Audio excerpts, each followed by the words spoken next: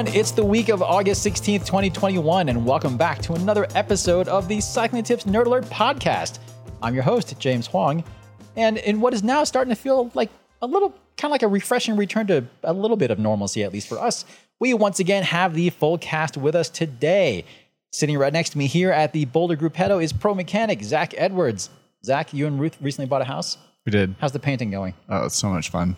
Love painting. Oh, they're not even painting the outside. This is all inside painting. Inside. Right? Mm-hmm. Super fun. Barney the Friendly Dinosaur would feel very at home in their house. It's definitely purple. Classic mountain house. Also joining us from Sydney, Australia is what I'm guessing is an increasingly claustrophobic feeling apartment is tech editor Dave Rome. Hi, Dave. Hello. Hey, how's it going? Pretty good. I don't know. It's not too claustrophobic. I mean, by Sydney standards, my 95 meter apartment is massive, so I'm feeling quite fortunate to not have less. Okay, well that's good to know. I guess it's all relative. How many meters do your tools take up? They actually live off-site. Oh. There's not enough space in here for those. Right. Yeah. And just down the road, so to speak, in Durango, Colorado, is our illustrious editor-in-chief, the Hammer, Haley Fretz. The illustrious Hammer. Mm-hmm. Yes, that's me. I'm in Durango. It's great. I went for a mountain bike ride today. Again. Good for you. Under blue skies. We're still kind of hazy over here. Yep. Anyway, on today's show, we are going to discuss the pros and cons of going outside of the big three for your next group set, some recent updates to Strava and how it relates to bike thefts, a different take on buying used cycling apparel, the surprisingly compelling performance argument for $30 socks, and as always, we will wrap up this week's show with a round of Ask a Mechanic where we answer your burning questions on bicycle repair and maintenance. All right, first up. Anyone listening to this show who's tried to buy just about any type of bike part over the last few months has probably noticed that no one has anything. This obviously isn't a new development, and it's something that we have mentioned multiple times here on in the past year and a half on this podcast. However, one byproduct of the situation that we predicted a while back was that parts shortage from major brands would probably nudge people towards smaller brands that they might not have otherwise considered. One of those brands is Microshift, a brand you might not have heard of before, but they've actually been around for a pretty long time. Dave, you recently published a review of one of their, I guess what they're calling their top-end Advent X 1x group set. What is it, and what did you think of it? And is it actually a competitor to any of the group sets from the big three? All the questions. Yeah, so it's Advent X is, it's, as you said, it's their top end group set. It's a 10-speed group built around a 11 to 48 tooth cassette range. And it's intended for a single chainring. So it's a 1x group set. And basically it's a mini group. So you get a shifter, you get a rear derailleur, and you get the cassette. And then the 10-speed chain and the suitable narrow-wide chainring are your choice. So yeah, it's very good value. It's $200. The version I tested the drop bar version. So it comes with left and right brake levers with a shifter on the right-hand side. It's US $287 for the cassettes, the rear derailleur, and the shifters included. There's some quirks, like the shifters for the drop bar version. It's mechanical brake only, so there's some limitations there, but it's quite a cool option for updating an old bike. So just to recap, that's $289 total. Mm-hmm. So you do still have to add, like you said, your own crank and your own chain and brake calipers. So it's not a complete group set. But that said, it is still a pretty phenomenal value. Mm-hmm. None of that value would really mean anything, however, if it didn't work very well. And I believe that you said that it actually shifts pretty well. It does. I mean, you're talking about 10 gears, which are making up a range of 11 to 48. So there's some big gaps in the cassette. So it's never going to be super smooth because the chain's having to make some pretty big jumps. But that considered, the derailleur is actually impressively good quality. It's got a nice clutch engagement system on it. And it shifts well, but the shifter is kind of the limitation, at least in the drop bar format. I didn't get on with the ergonomics, and it felt a little plasticky in terms of the shifter, with the mountain bike shifter, if you're putting this on a mountain bike, it's actually pretty good. So yeah, it's certainly an option if the budget is restricted. I would certainly be considering it. Zach, have you had any experience with the microshift stuff in here? Not the specific group set, but I've worked on a fair amount of bikes with microshift stuff, as well as some other smaller companies like this. And I'd say like, yeah, it always works, but I wouldn't say that it works well. It's always a bit clunky and like Dave said, a bit plasticky feeling. Let's say if I was in a budget group or trying to build a bike for a budget and looking for a group set, I would rather have like the previous generation Shimano 105 or something and have a double and it'd be a similar price point, but it actually shifts smoothly rather than this. I don't know. That's just me. Yeah, it's a tough one because this one is quite a bit cheaper than 105. It's more like, I guess, if you're comparing new for new, it's like Tiagra pricing, but then it's got one buy. So you kind of have to really want the one buy functionality. And then in that case, it's quite a unique proposition. But yeah, if you're comparing it to a two buy system, then it's, yeah, your options are a bit more open and a bit more confusing maybe. So, but yeah, it's also worth noting that this isn't, this is Microshift's top end stuff. So you can get cheaper again. They got 9-speed stuff with a wide range one by cassette. So yeah, it really is a cool option. And I know a few people that have put this on like their kids' bikes, for example, which is quite neat. So I guess that was gonna be my question. It's like, what's Microshift's market here? Are they shooting for super cheap OE? Is that what they're trying to do? Or are they actually trying to get people to buy this stuff like aftermarket? Because the aftermarket proposition, I mean, it's just hard to get anyone to buy anything aftermarket that's not from the big brands, right? Like, what's the goal here? It's both. They actually do have some OE partners. They've got, like, for example, I saw a Cannondale Topstone had Advent X on it. There's a few other big names that are using these groups on some bikes to hit sort of like a price point lower than like SRAM Apex would be able to achieve. So it's, sort of very entry level bikes that they're then able to put a very wide range one by group set on. But yeah, it's also an aftermarket. They're absolutely pitching it for aftermarket sales, but that in that case, their drop bar shifter kind of seems to be like the forgotten child. They're absolutely more pushing the mountain bike shifter, and that's where they've put their efforts. Which I think makes sense, just because in the drop bar space, you do run into so many patent landmines as far as not crossing over with something that Shimano or SRAM has done. Because I guess one of the biggest downsides of the microshift stuff is, like you said, Dave, with the ergonomics of the levers, they are quite different than what you see from anybody else. And that seemingly is by necessity, just because they can't mimic someone else's design. In the case of these levers, you had two separate buttons that are sort of stacked one on top of the other. Like, one lever is kind of up toward the hood and the other one's kind of down closer to like the tip of the brake lever. And then they actually, Microshift also has another range that is Shimano compatible. I mean, these Advent bits we should mention, are proprietary to Microshift as far as the cable pull ratio, but they have other Shimano compatible bits, but even those have a shifter mechanism that is not really similar to anything out there. I guess it's kind of similar to Campagnola with that thumb paddle as far as where that's positioned, sort of, but even then, they've had to go with things with setup that are quite different. And seeing as how, well, basically all the good setups are taken, so they kind of had to just go their own way. But that all being said, as I mentioned earlier, if you are trying to build something up and you absolutely cannot find anything and you're just trying to get something going, at least, this does seem at least to be at least a reasonably viable option, maybe even if it's a stopgap until you can get something that you really want. They should try and buy SRAM's double tap, since they're not using it anymore. To have, instead of having a weird drop bar layout, like, just buy that patent and do double tap. Oh, that would be a really interesting idea. Or just do what Sensor, which is a brand sold on Alibaba, does, which is just use it. Yeah, just go for it. And then make sure you don't have a legal entity outside of China. Right. Yeah, totally fine. Come after us anyway. We dare you.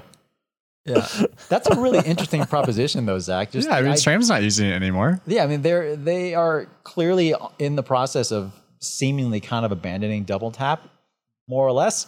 And if they were to just license that out to somebody, like, what if someone else were to pick up the cable actuated drivetrain torch where SRAM just decided to abandon it. All for it. I would approve. So curious. Maybe they can just sell it to Ratio. Very, very curious. Anyway, moving on to Strava. Strava, the ride logging mega service that everyone knows about, they recently rolled out a new update that includes a bunch of new features like color-coded map tracings that show you at a glance things like where your heart rate or power output was at a particular point in the ride. You have the ability to now hide metrics like power and heart rate from followers. There's a new private notepad section where you can record notes on a ride that aren't visible to others. But given the big spike in bike thefts that is seemingly happening worldwide, from what I can tell, the thing that most caught my eye in the update is Strava's changes to the privacy zones. So you've always been able to prevent people from seeing exactly where you live just by setting up certain, it's basically sort of like a geofence kind of thing. But now you can set up the app to hide a full mile or 1.2K from the start or finish of every ride by default, no matter where you are.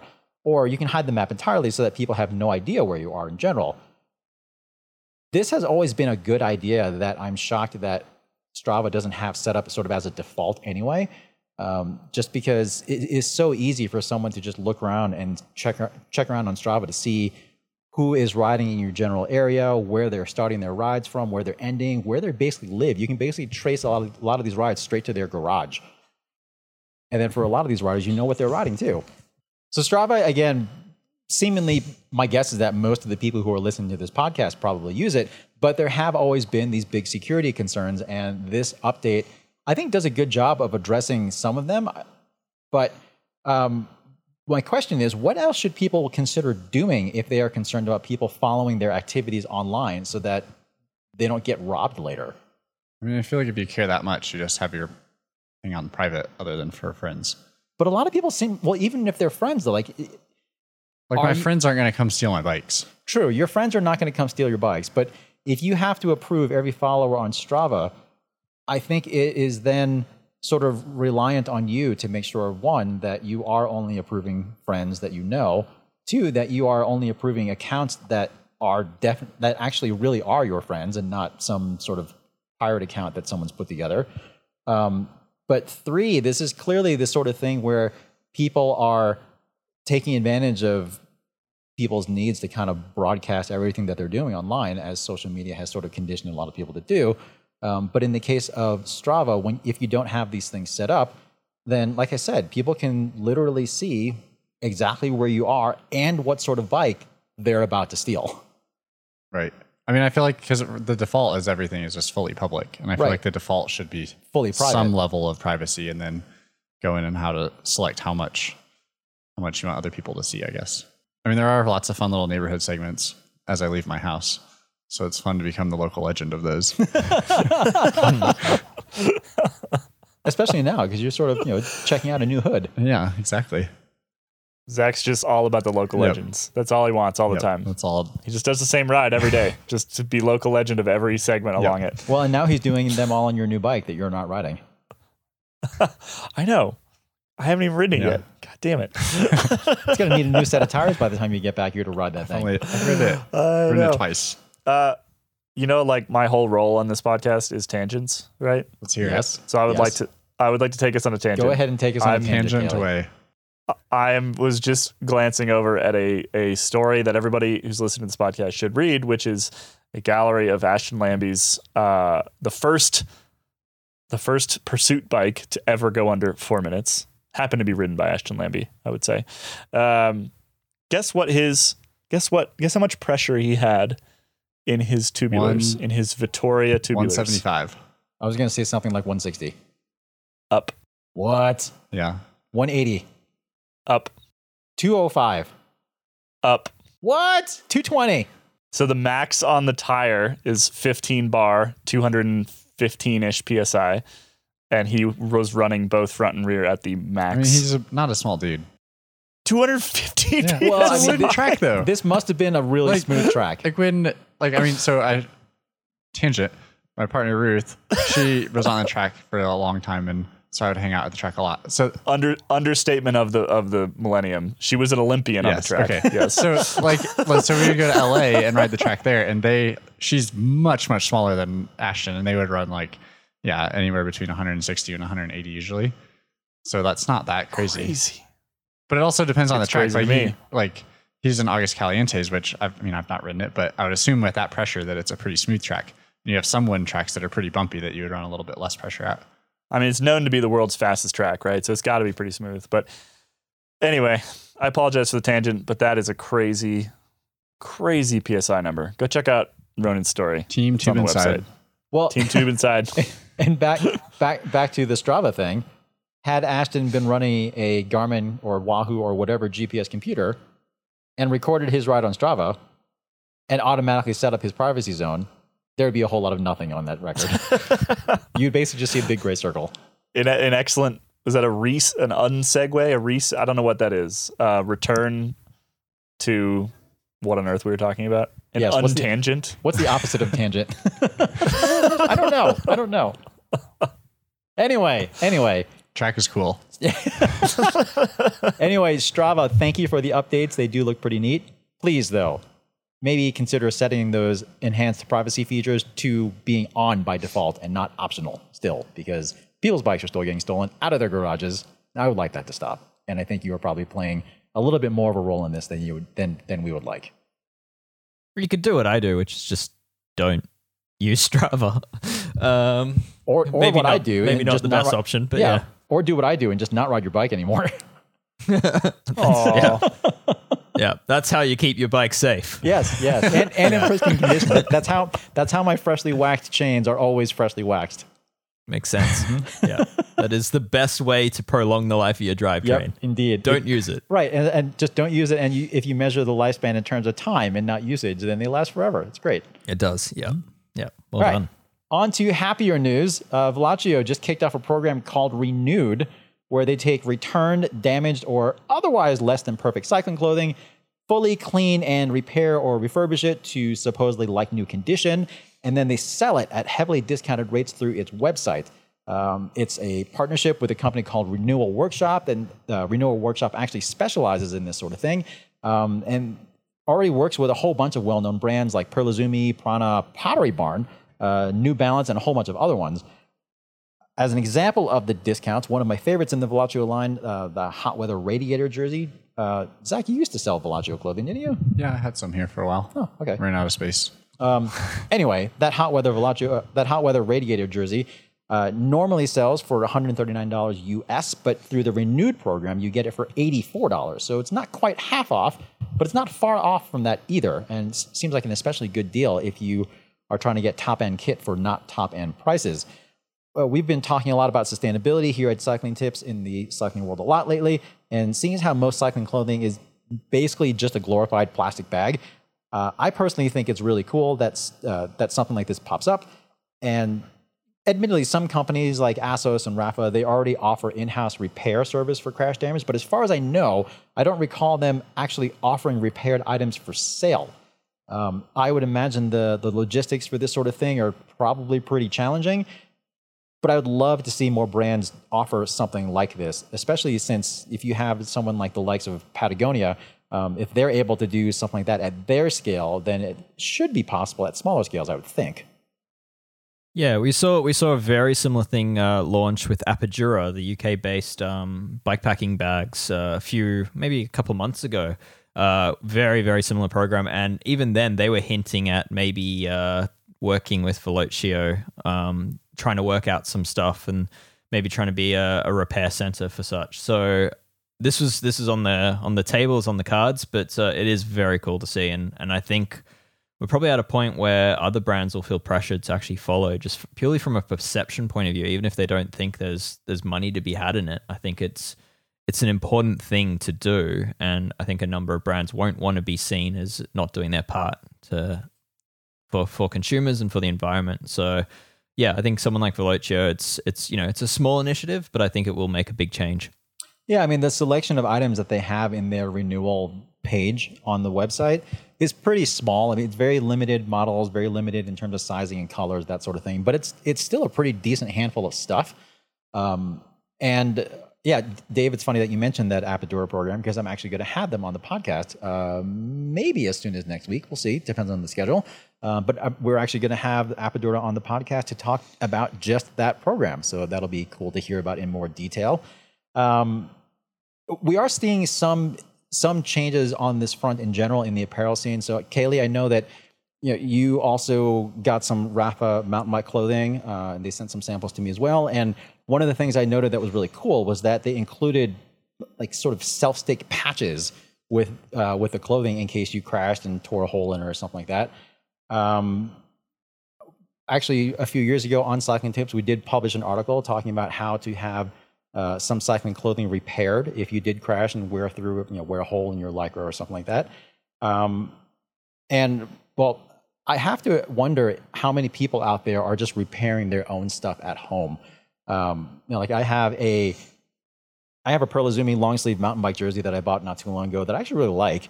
And I had a crash when I was in the bike park a few weeks ago, and it's definitely got some holes in it now in a few spots.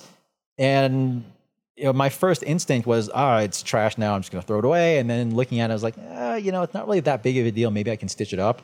But again, I suppose it's the sort of thing. I mean, if you absolutely need to have super pristine clothing all the time, then maybe it's not a good idea to have stuff repaired, or maybe it doesn't appeal to you. But I'd imagine that if I were to spend a half hour or so with some needle and thread, I'm probably going to be able to do at least a half decent job repairing that thing. And I'm probably still going to wear it, or at the very least, I'll donate to someone else who will wear it. I mean, it's way better than just going into the bin. Totally. I just wear stuff with holes in it all the time on my mountain bike. I mean, it does prompt people to give you a little bit more room, right? Isn't that? Yeah, they're like, I'm not going anywhere near that guy. Yeah, it's like the old adage in road racing or something. Like if you see a guy show up to an event whose kit's all shredded up already, like you got to stay as far away from that guy as possible. $33,000. That's how if Ashton Lambie had to buy all the stuff on his bike at retail, that's how much it would have cost. Sounds about right. Yet another tangent. Does that include the skin suit? Probably a lot of it is custom. That's that just you the can't even bike. buy. That's just the bike. Yeah, that's $8,500 for the handlebars. Yeah. Wow. Like I don't think the cranks that he's using you can even buy yet. Probably not. I just love that we were talking about holes in old cycle clothing, and then we switched to an $8,500 handlebar used for 4 minutes. Well, again, Kaylee is the king of tangents. Remember, I mean, like also this bike you can buy the normal Argon 18 frame, but this one has like the team edition, the super narrow fork, and the zip wheel that's super narrow hub spacing as well. Like I don't know if Very you can buy fancy. that stuff. So the Probably price is probably higher than that. Yeah, I apologize for the tangents, but this record happened a couple hours before we recorded this episode, and Ronan filed it right before we started the episode, and I had to get it on the internet. So I've only been really half paying attention to this episode so far. I apologize to my fellow hosts. We could just talk about track bikes the whole time. That's totally fine. It's some crazy stuff. Ronan has nicknamed the things at the end of these handlebars the pinky grips, which is fun. Yeah. Pinky grips. Anyway, because you can't have hand grips out that far. Because you got to like it's anyway.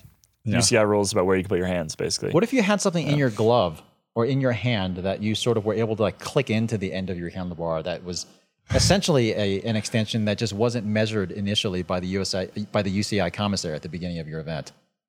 I'm sure they would. That would be outlaw cheating. that pretty quickly. I feel like that might be like a one-shot deal. Well, Yeah, it's one of those things you can do once. because you have to standing start in the base bar, and then See, like this this was the mistake. Right, it's true. This is the mistake that the Danes, right, with the tape on their shins, Yeah. right? They made this mistake at the Olympics where they should have saved it for left the end. tape off until the final. Use it in the final. Right? Dumb. Silly gooses. Like, we're all tired from the previous 2 rounds, and now we all have knee injuries. Indeed, Tape it up. indeed. Speaking of little aero enhancements around your ankles and shins, this is a perfect segue, as a matter of fact. It's almost like we planned that, except we didn't, really. But since we're on the subject of cycling apparel, Silca, seemingly the masters of marginal gains, Silca has launched some new socks that promise aerodynamic gains that aren't actually all that marginal, if you believe their data. So if you take the company at their word, the new Aero socks can save as much as 12 watts at 50K an hour, so basically TT speeds. The socks do this supposedly by adding these raised like chevron things at the sides of your ankle. Silka calls them turbulators. They're said to introduce basically a turbulent region of air basically behind your ankle, essentially. So you sort of create like this virtual airfoil. Dave, you're pulling a face here. Yeah. Yeah, all I can think about right now is from the company that brought you computer mounts that look like cocks. We have socks. Oh, that is terrible. That is terrible. I Dave, avoided Josh will making, never forgive you for that. I just want to say that. I know. I avoided making dick jokes the entire time we talked about this in the regular podcast. Yeah, And then you just went and ruined it. I'm Just sorry. like that. Well, it can be edited out. Leave it to Dave. Nope. Leave it to Dave. Leave it in. Yep. Anyway. I asked, anyway. because okay, so here's the thing: the socks are ribbed, and I like how. For pleasure. God, you can't. Anyway, we'll move on from that. We're a very immature bunch. Tell us about the 8-watt 12 watts at 50K an hour. 12 watts. That's so many watts. I That's a don't lot of believe watts. it. I refuse to believe it. I don't Let's say care even what. if you cut the gains in half, like that's still significant.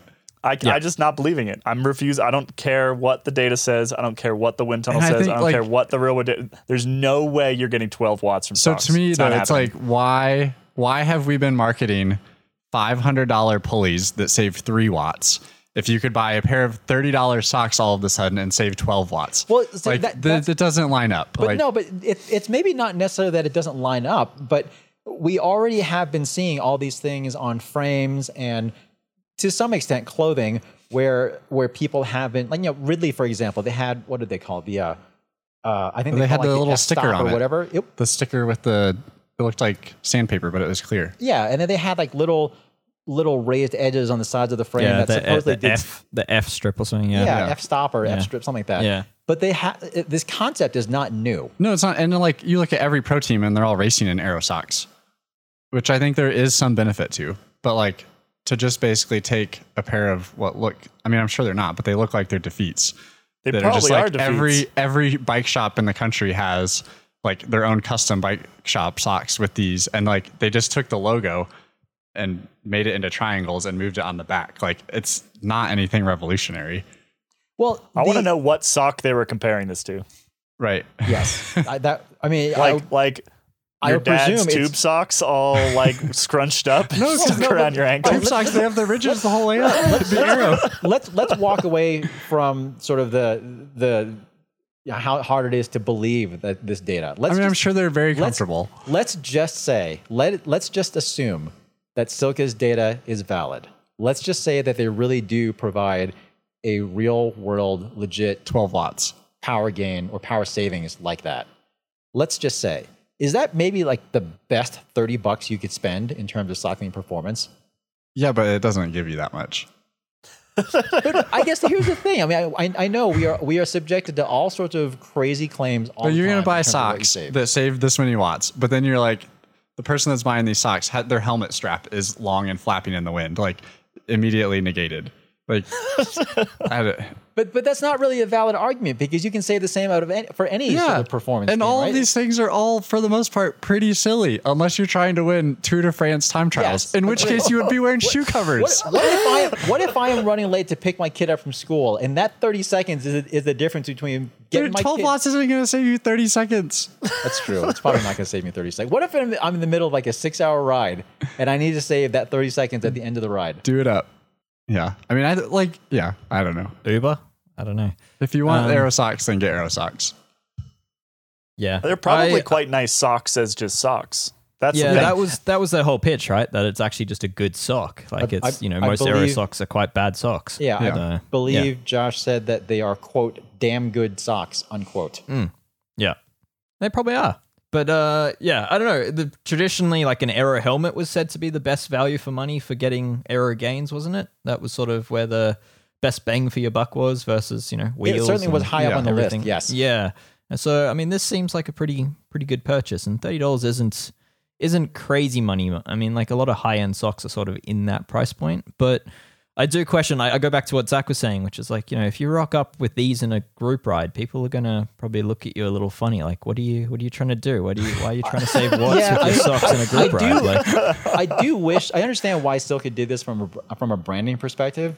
Why? Obviously, you want explain what the branding. I just mean in the sense of making the style of the socks very, very obvious in terms of what they are. Like, you're not going to mistake them for some other sock out there just with that kind of funky chevron pattern thing on the side. I mean, it looks like every sock did 5 years ago when everyone had the colorful matching socks. Like, that's what these look like. Maybe, but I think the Athletic was 6 years ahead of the curve exactly. here. they just didn't wind tunnel test them. Should have. You're talking about the marketing pitch on these. Like, Silka for me is so confusing. I don't understand. Like, what are they? Are they a pump company? Are they a tool company? Are they now a soft goods company? Are they a chain lube company? Like, what are we selling they're marginal here? gains companies, Zach. So if you can get a gain in anything related to cycling, then they're gonna go after that. Clearly, Yeah. I'm complete with Zach on this one. The range has become just downright confusing. Yeah. I know they had to expand beyond pumps. I know that wasn't financially sustainable, but their product range is just all over the place. It's just a spray gun approach. Isn't that the whole point though? The whole the branding of it, the marketing of it is literally just we scoured the industry for places where nobody was making something good enough for our standards. So we made we printed went and made computer one. mount. So, but that's what. But that's not better than anything else. Like, it's no better than a K-Edge. But I'm or saying something. that's the pitch. Like, that's the pitch. Like, that's how they position themselves within the market, and that's why they can charge $7 million for a pump when my pump outside, which costs $35, works just as fine. well. And if it dies, I'll buy another one because I can buy 20 of them before I can buy one Silka pump. Like, it's the whole shtick. Right, like it's the reason. I just don't understand it. But as much as we have an issue with it, there clearly is a customer base for this sort of thing. Yeah, for sure. Or else they wouldn't bother. There are to people do that buy everything Silka. Yeah, I don't understand it. And talking about their $500 pump versus Kaylee's $35 pump. Like, I've seen more Silka pumps have issues than Kaylee's $35 specialized pump that will last 15 years. I mean, that may be because when a Silka pump has an issue, you hear about it. Whereas when my pump has an issue, I'm like, well, that was expected. And but I throw it out and I I've had the same pump as you have for the same amount of time. And it just keeps working. That's true. It's been going a long time. Yeah. But yeah, to not only rag on Silka, I will say their chain lube products seem to be living up to being top level options. I know, Zach, I think you had some issues with the wax, but from the tests I've seen, that stuff is actually I'll give them good. that was just first batch. Yeah. But yeah, I mean, beyond that, I'm more and more confused with every bi-weekly launch that they have. These socks, when they came out, I didn't see them. I wasn't like, ooh, I can save watts. These are cool. They look nice. I was like, this confuses me. Yeah. Like, why is Silka coming out with socks? Yeah. And if we go back to their previous launch, then the tools, right? Like, that doesn't fit with the marginal gains ethos, right? That's just let's make something more expensive. Yeah. Anyway, sorry, Josh. I don't mean to rag on what you do. You do some great stuff, but yeah, we are a little confused. Well, I am a little confused. But Zach, you have a lot of customers here that are triathletes.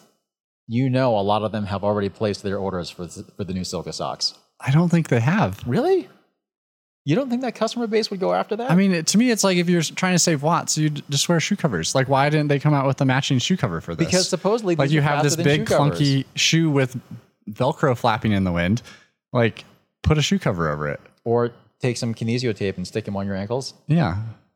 Or Band-Aids. I mean, I'm sure they're very comfortable socks that fit well and do everything that a sock Quote, should. damn good socks, unquote. There we go. So, Zach, you're saying you're not buying a pair? I'm just confused. That's all. I'm going to buy Zach a pair for his birthday. Perfect. Okay. There's definitely a market out there for trolling your friends that think this product is dumb. It's cheap enough to buy it and then just be like, every time they rock up to the group, I why aren't you wearing my present? Yeah.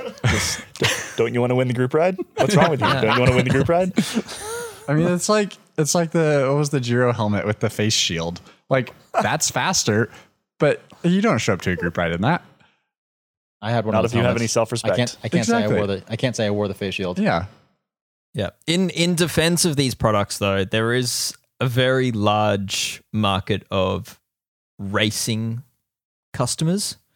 And to them, seconds do matter. But to me, I know like, it's not the Tour de France, but to argue it's that a to sport you- that matters to them. To argue that is like these people that are racing are going to wear their team socks from whatever company made their team kit.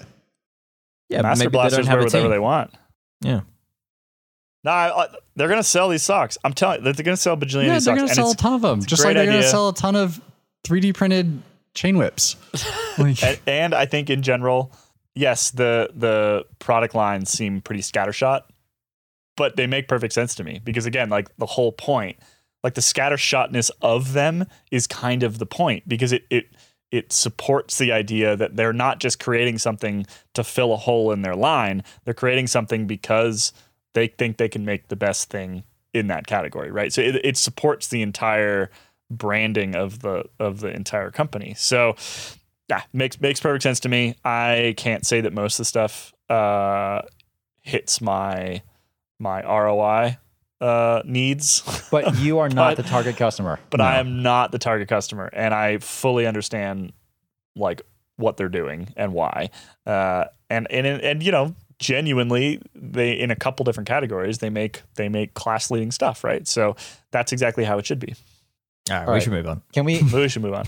We're going to finish up with the news at this point, and we're going to move on to what I've been looking forward to most in this episode, which is the grand reveal of our new, at least for this week, or at least the next few weeks or something, our new Ask a Mechanic jingle. Because on the last show, we did put a call out for listeners to anyone with any sort of like musical talent or something to toss in or create a Ask a Mechanic jingle. and And someone so actually far, made one. we have had two really quite excellent submissions. Whoa. They're so good. So good, so good. So we are going to go ahead and roll the tape on this one. Mal, let it rip. Derailleurs, bearings, disc brakes, and rim brakes, sealants and chain loops. Ask a mechanic. Yes. Yes. That was spectacular. So good. That's not the one I thought you were going to play, but it is an No, excellent one. we had two. You played the other one. We'll use that I other did. one at some point too. Can Yeah. we give a really shout out good. to who made that one? Guy Russo in Pittsburgh, Pennsylvania. Thank you so much for your talents. Guy Russo, you are a legend. I sent off your box of random things from my garage yesterday, I believe. So you should be receiving that maybe even by the time this podcast hits the air. So keep an We eye have out for another that. one. We have another one from a man named John Chenier, and we'll play that one maybe next week. Maybe. I mean, we can just mix play them around up. We'll mix them up. We got some excellent ones, actually. And John also sent over an instrumental version. He did. and requested specifically that Dave Rome sing along with it. I saw that email. I which was we have- not requested. Dave, just to be clear, I know you Yeah. didn't have any say in this matter, but we did go ahead and amend your employment contract and make that part of your employment requirement. So yeah. you are going to have to sing that jingle at some point. I'm going to say before the end of the calendar year. Yep. You're going to have to sing that jingle on the air. Well, we've got quarterly I can reviews. retire on my tool collection. I don't need this. We've got quarterly reviews end of this week, early next week, Dave. So when you and I sit down to talk, that'll mostly be what we talk about. Okay. So Dave, about this jingle. Yeah. Dave, about this jingle. You're fired. So all of the two jingles we've received so far are superb. But I do want to reiterate that one, we'll continue to take jingles. More jingles, the merrier, I think. And two, even if you are a terrible musician, we still want to hear your jingle because it's probably even funnier than the ones we've got already. So don't let that stop you. Like if you completely tone deaf, fine, great, do it up. Can't wait. I'm kind of offended that Kaylee's asking for tone deaf people at the same time he's asking me to sing something. What are you saying? What are you? He's not saying or relating implying to? anything, Dave. Not saying or I have implying utmost faith in you, Dave. I have utmost faith. anything. All right. Well, let's get into Ask a Mechanic now that we have the jingle out of the way. I'm really curious to see how many more jingles we get, by the way, anyway. So to kick off this week's Ask a Mechanic segment, we're going to start off with some tire questions. This one comes from...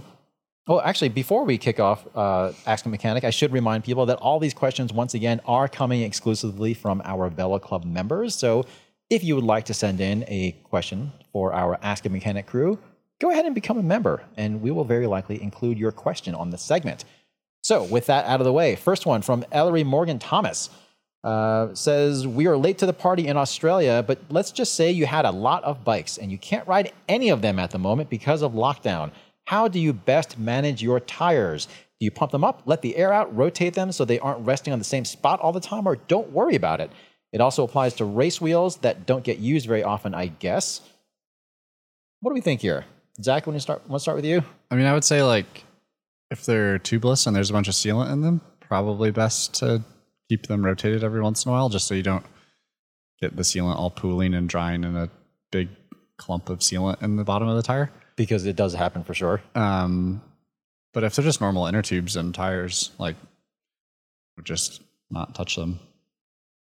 It's not like a car where you've got thousands of pounds or kilos sitting on top of tires that could potentially flat spot the tires after a long period of time.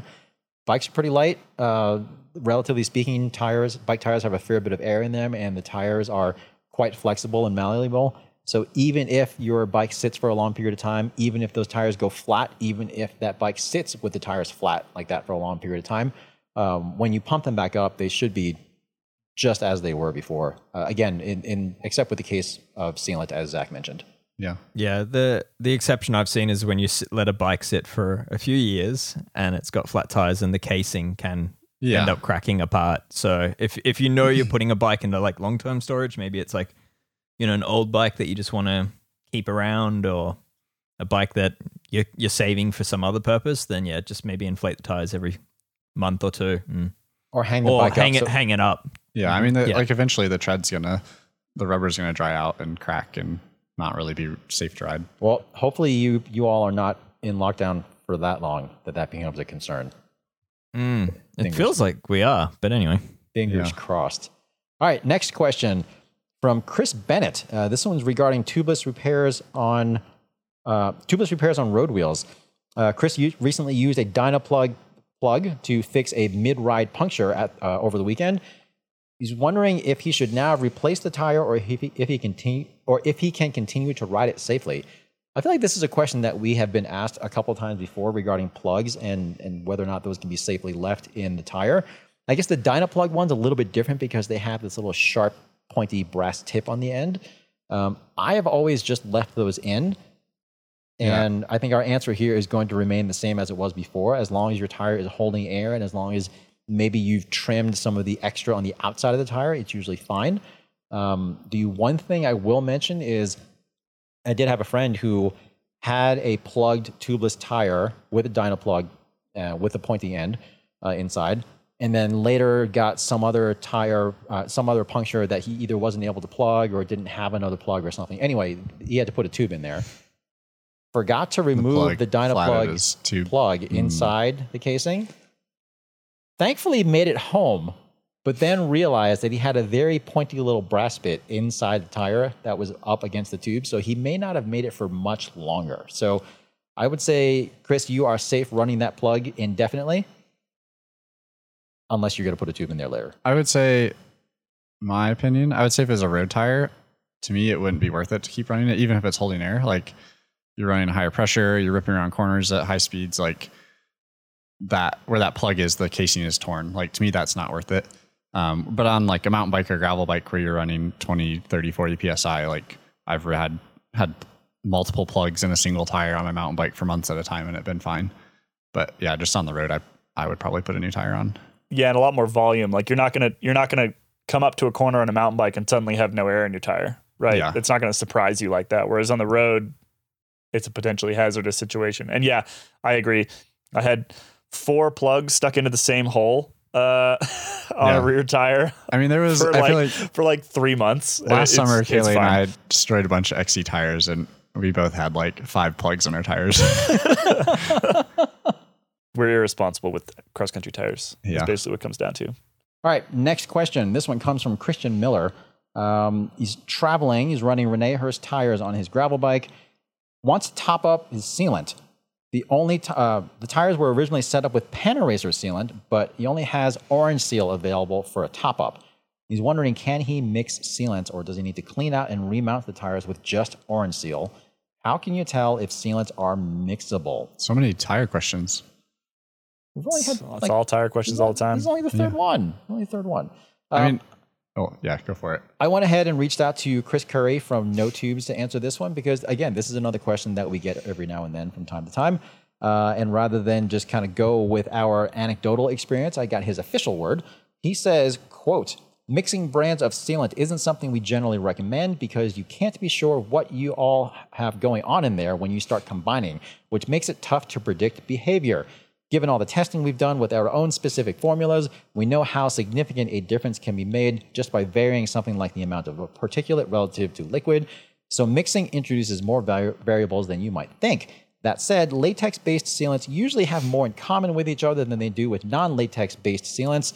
So mixing those is usually less risky than combining a latex sealant with something non-latex, but it's still tough to estimate the effectiveness of a mix, unquote.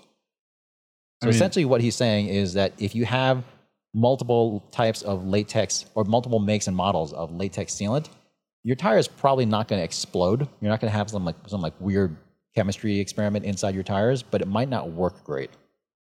I mean, I'm not that familiar with the Panaracer stuff, but I would think like if you're going on a trip and your tires don't have sealant anymore because it's dried up, even if you're not using the same sealant, having some sealant in your tires is better than no sealant. So if all you have available is Orange Seal, I would probably just do that. Like having something in there is better than nothing. Yeah. I haven't used Panaracer sealant, but I'd say Orange Seal is going to be better. Yeah, probably. Just knowing that Orange Seal is better than most sealants out there. So yeah, you could also just unseat the tire, take out the Panaracer and put in the better sealant. And I guess it also should be mentioned too that most bicycle tire sealants that are out on the market are latex based. I only know of one off the top of my head that is not latex based, and or I guess two. There's I guess a few.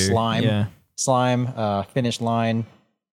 At least Finish Line's old formula anyway was not latex based. I'm not really sure what else is out Basically, there. the ones that are Veggie good. latex from a Fito Mariposa. Yeah, I was gonna say the vegetable one. Yeah. It's just- There's also, I think Bontrager briefly did a latex-free one, maybe. Point being, Maybe. most of them are still latex based. Yeah. But either way, Yep. in this case, starting with Panaracer and going with Orange Seal, if you have to mix them, you probably can, and it'll be okay. It's just not ideal. All right. Wait, is Panaracer the one that has like walnuts Walnut in it or shells. something? Yeah. Yeah. Weird. Eco-friendly. Yeah. All right, moving on to drivetrain issues. This one comes from Sebastian Thorman. This is a two-part question. First, is there a way to minimize the noise on a 1x gravel bike when in either end of the gear range?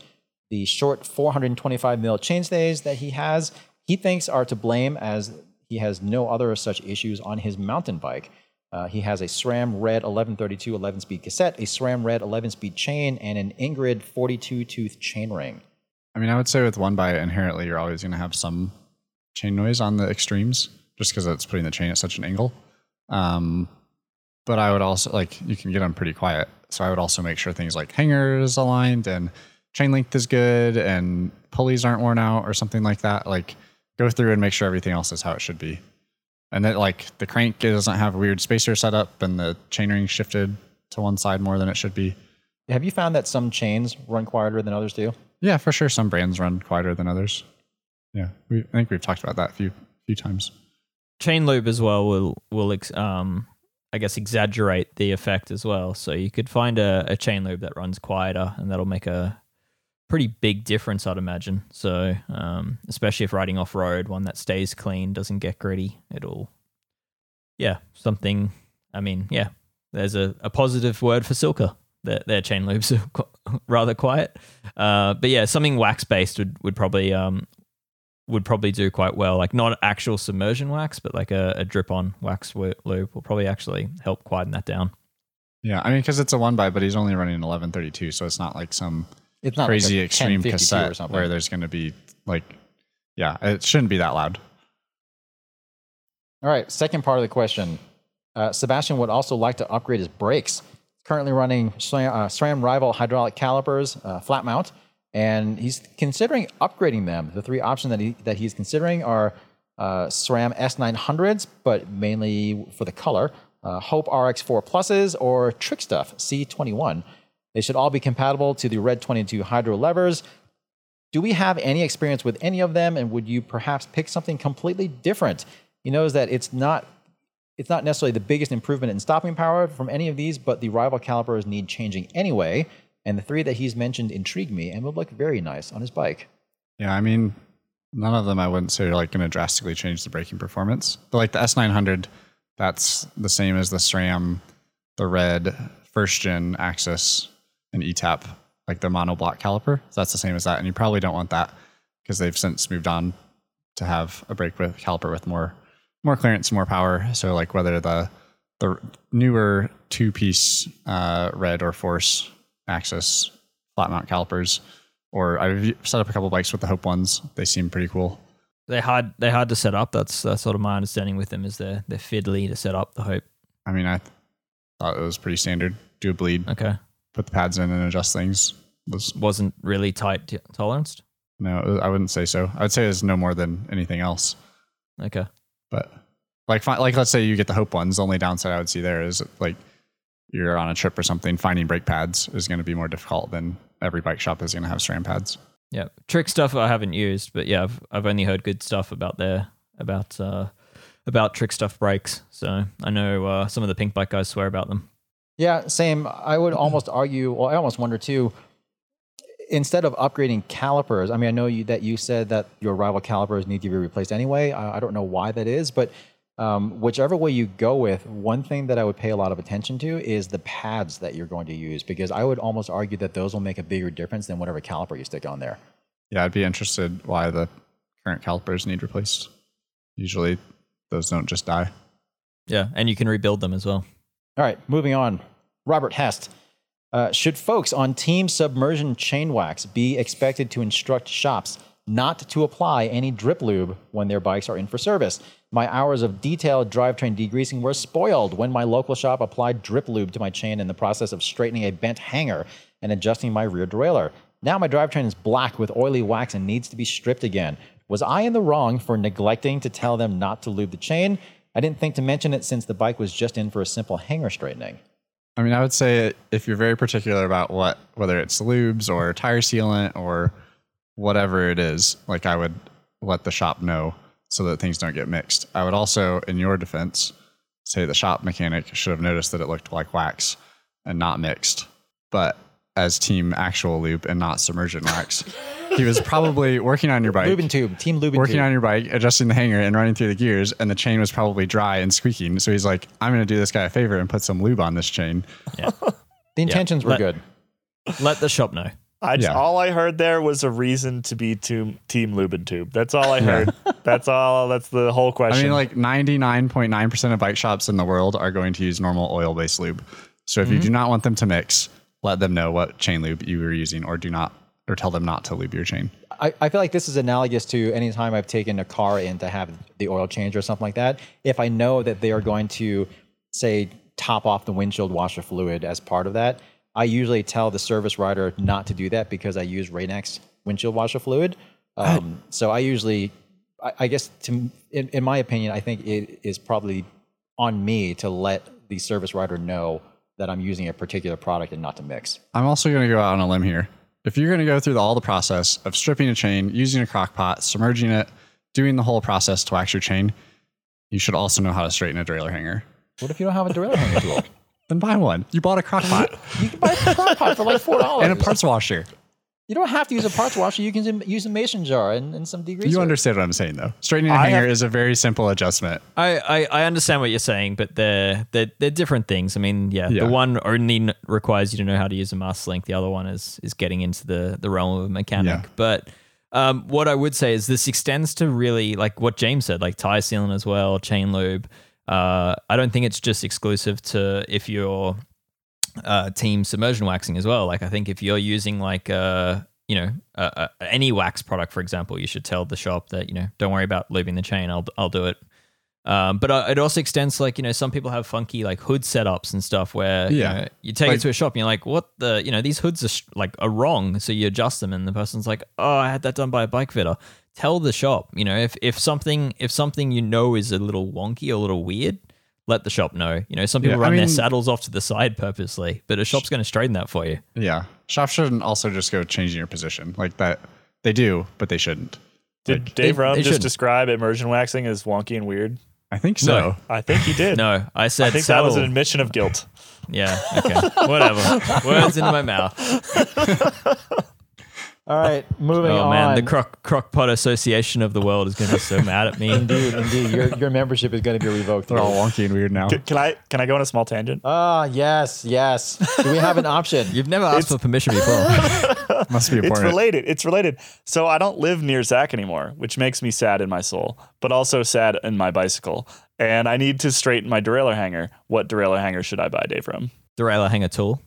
Yeah. I need to straighten it out. I'm going to be working on I'm updating my Mosaic. But Normally I bring this to Zach's shop and say, Zach, will you please fix this for me? Did you bend it on your Mosaic with the not replaceable hanger? No, it's my Stumpy, and it's just like a tiny bit out. So I'm just gonna try to bend it back. Yeah, I'm gonna update a feature soon, but it really depends on your price point. But I'm actually being pleasantly surprised by the Abbey Bike Tools copy out of China, which is the ZTTO, which is like $60 It looks like an Abbey Bike Tools hanger tool. It's not as well built. It is pretty light, so it's probably not going to withstand too much force. But I will probably use this like once a year.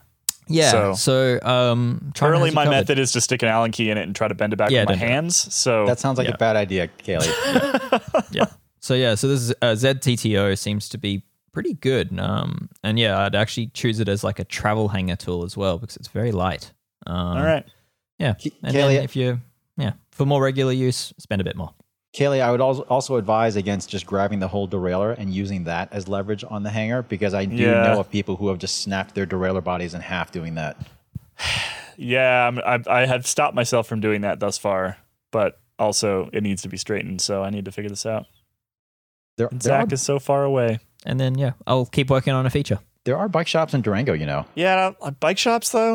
It's like I have to take it all the way in. I have to put it on the car. I got to bring it there. I'm just going to buy the tool. You've been spoiled with your service at Zach's shop. Yeah, exactly. Where I just like finish a bike ride and go to his shop and he fixes it for me immediately. I don't have that anymore. Although mountain bike specialist here in Durango, I was in the other day, and is an old friend of mine that works there. So maybe we can get similar treatment. All right, there you go. Either that, or Zach needs to move to Durango, or you need to move back here. I have advocated for this for some time, and Zach doesn't want to move to Durango because it turns out he did just buy a house in Netherlands. There's not enough rich people in Durango to fund Zach's shop, basically. I was going to say, though, I don't know what the conclusion was of what tool you should buy, but the next time you're here, I have multiple hanger tools. I'll just give you one. Oh, yeah, that's cheaper than that's definitely cheaper than my advice. I've got a park one that I never use. You can have it. Sold. I'll be there for the field test in like a week and a half. I cannot wait to see what Kaylee ends up doing with that derailleur hanger. He knows how to work on bikes better than he makes it out to be. The hammer. All right. That's true and also false because I know how to work on bikes when Zach is like 10 feet away from me and I go, I don't know. When you have your safety net. I have a safety net. I need to he's work on not bikes taking a crescent wrench to his hanger yet. That you know of. Yeah. I mean, yeah. I've got a friend who listens to this podcast who showed me a photo of his derailleur hanger tool at home. And don't do this, but it's like a piece of like steel bar, and he uses like C clamps for the frame, and then it's like there's like at least 2 or 3 C clamps. I don't even know how it worked. I'm sure he made the hanger worse. But yeah, anyway, there's options that I've definitely seen you can some get around homemade without ones buying that them. are pretty good. Yeah. Are you saying I should just get creative, Dave? Is that what you're saying? You could just use your hammer, but use it as an alignment gauge, and stick then hit it with another hammer. Stick your 3-way in the derailleur and just wrench on it. No, we just told him not to he's do already that. suggested We just that. told him not to do that. My triangle square, you mean? Exactly. That's what I was Yes, your going to triangle say. square. Yes. Oh, yeah. We haven't heard you say that in quite a while. Did you ever get a hold of your old shop employee friend who coined that? I couldn't track him down. I sent him a message on Facebook, but Yeah. Triangle square. That's kicking it old. That you will have to have listened to this podcast for some time to understand what on earth I'm talking about there. And I'm not going to explain it any further. So you have to go back and listen to every single episode now if you don't know what I'm talking about. I don't even own one of these. Oh yeah, there isn't one on there, is there? No. No. Oh, you hate those. Anyway, all right, moving on. Rob Wiersbowski is asking. Rob is saying most listed torque values are for maximum torque, but he's guessing that almost everyone just torques right up to that listed number. Are there any situations where you routinely torque to less than the listed value on the part? Dave's shaking his head yes. Yep. Well, I used to work with BMC, and BMC frames the seat cluster, the integrated seat cluster that they used to use. The good old SLC01. The twin bolts. This like, I don't know, 10 years ago. Those were very much don't torque to the maximum, because it turns out the maximum was actually the maximum. So I have a fun story about an old BMC. I'm going to go off on my own tangent now. Tangents. So not too long after my now wife of nearly 10 years and I started dating, I can't remember exactly why, but she needed to borrow my road bike for whatever reason.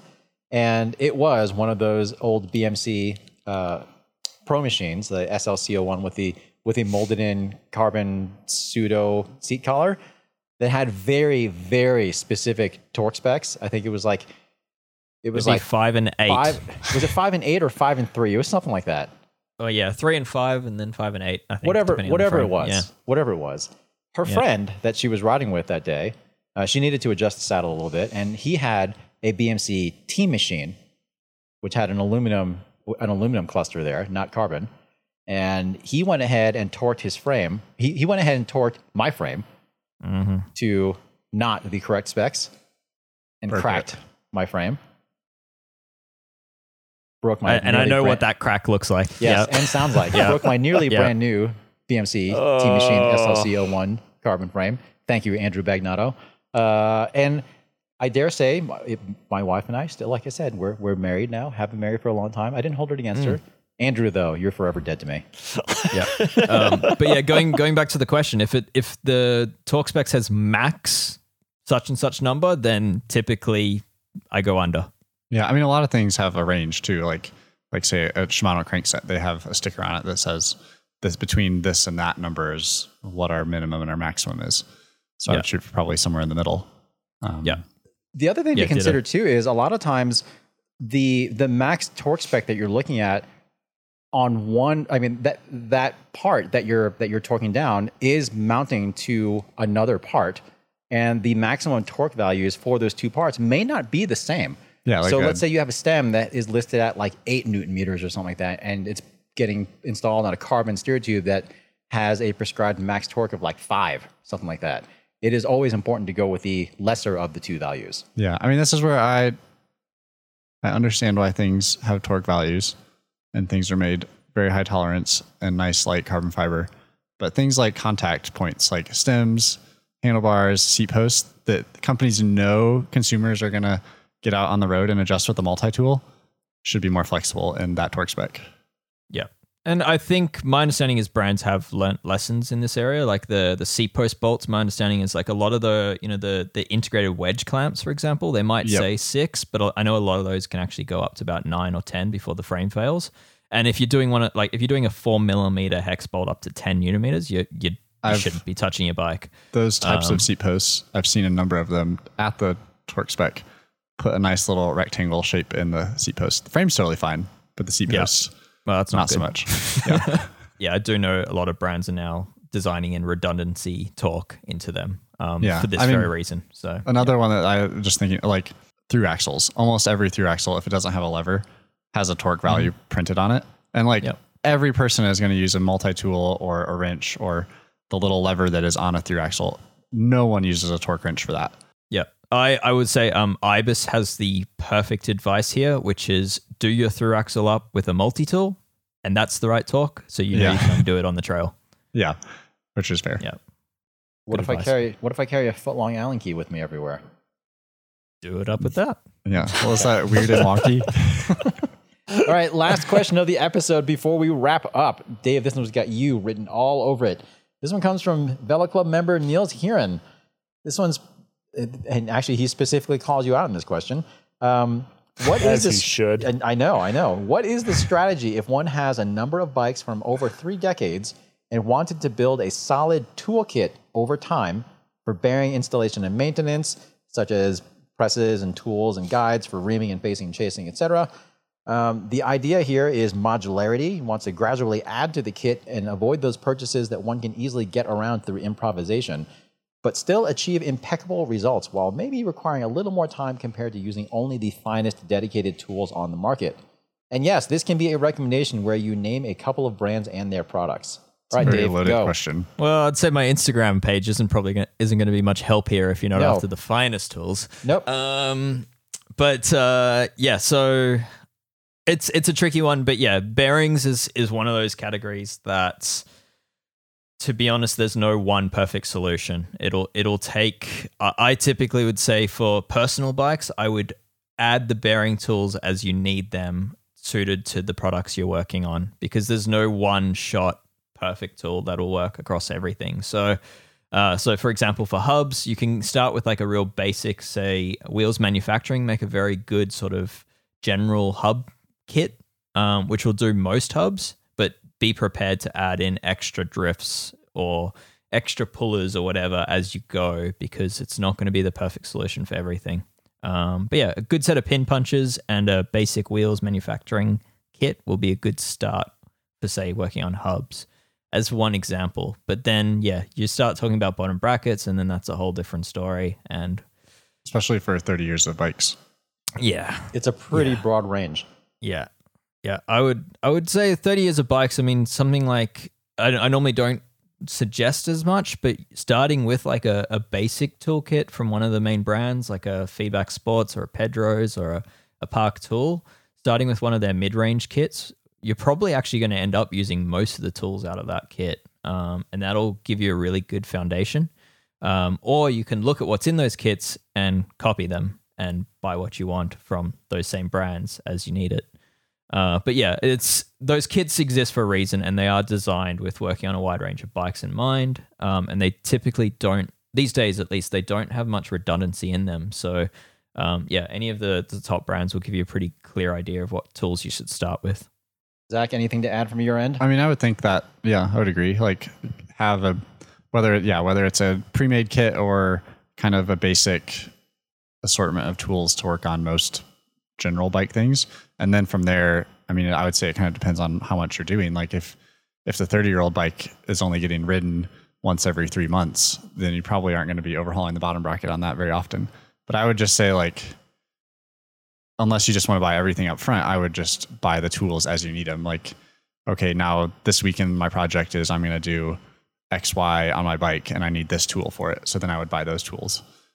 Just kind of buy them as you need them.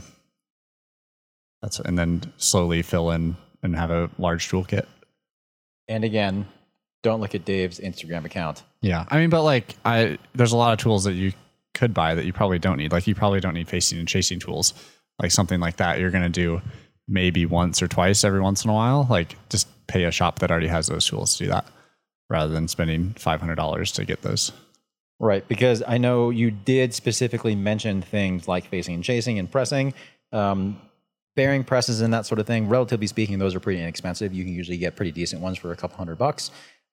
But as far as cutting tools go, that's when things start getting very expensive. And unless you're doing those sorts of jobs on a very regular basis, then it's almost never worthwhile economically to buy them. Yeah. No.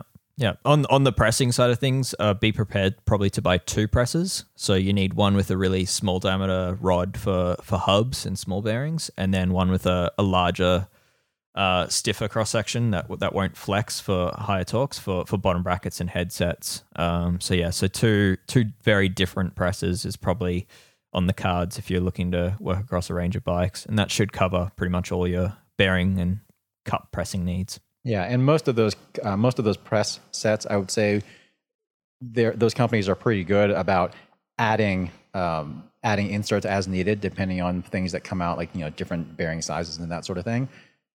So usually the companies that make those presses are pretty good about having them not go obsolete pretty quickly. Yeah. Yeah. And a lot of them are interchangeable, right? So like I use a lot of like Wheels Manufacturing drifts with an Abbey Bike Tools press and vice versa. Or, I've got enduro presses as well. And I use different brands drifts with that. So, they're not too different. So yeah, you can sort of mix and match as you want and pick up tools as you go. Right, because those, I think they're called Acme threads. Those Acme threaded rods they're usually not made by those bike companies. They're just bought off the shelf because that would be a pretty silly thing to make in-house. And those are basically a standard diameter, which is why those drifts are interchangeable typically. Yeah, and I would say too, just like think about how often you're going to be doing a job versus how much the tool costs. Like having a big toolkit is great, but if you're spending hundreds of dollars that you don't need to on a tool that you use once or twice, like let's say you're building a new bike up, you don't need to go buy a crown race setter to put a crown race on a fork. You just shattered Dave's entire I'm so reason for offended. existence. Do you think my tool collection would exist with this logic? I mean, I appreciate it. Tools are like boats. You want to have friends with the tools. You don't want to have one yourself. That's the thing to do. That's what I've done, and it's worked quite well until right now when I need a.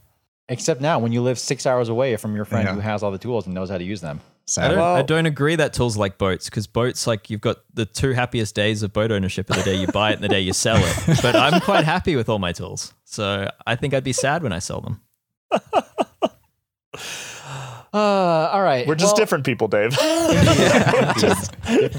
Different people. All right. On that note, we are going to go ahead and wrap up this episode.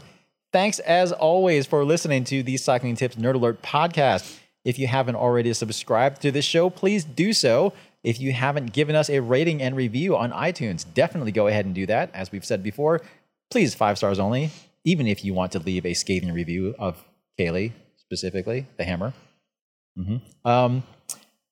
If you haven't already joined our Velo Club membership program, as I mentioned earlier, please consider doing so because it does directly support the work that we do here. And if you haven't told your friends about Nerd Alert, definitely do that because we love having more people listen to Nerd Alert. And with that, we will say goodbye until next week. Thanks again for listening. We'll see you next time. Bye.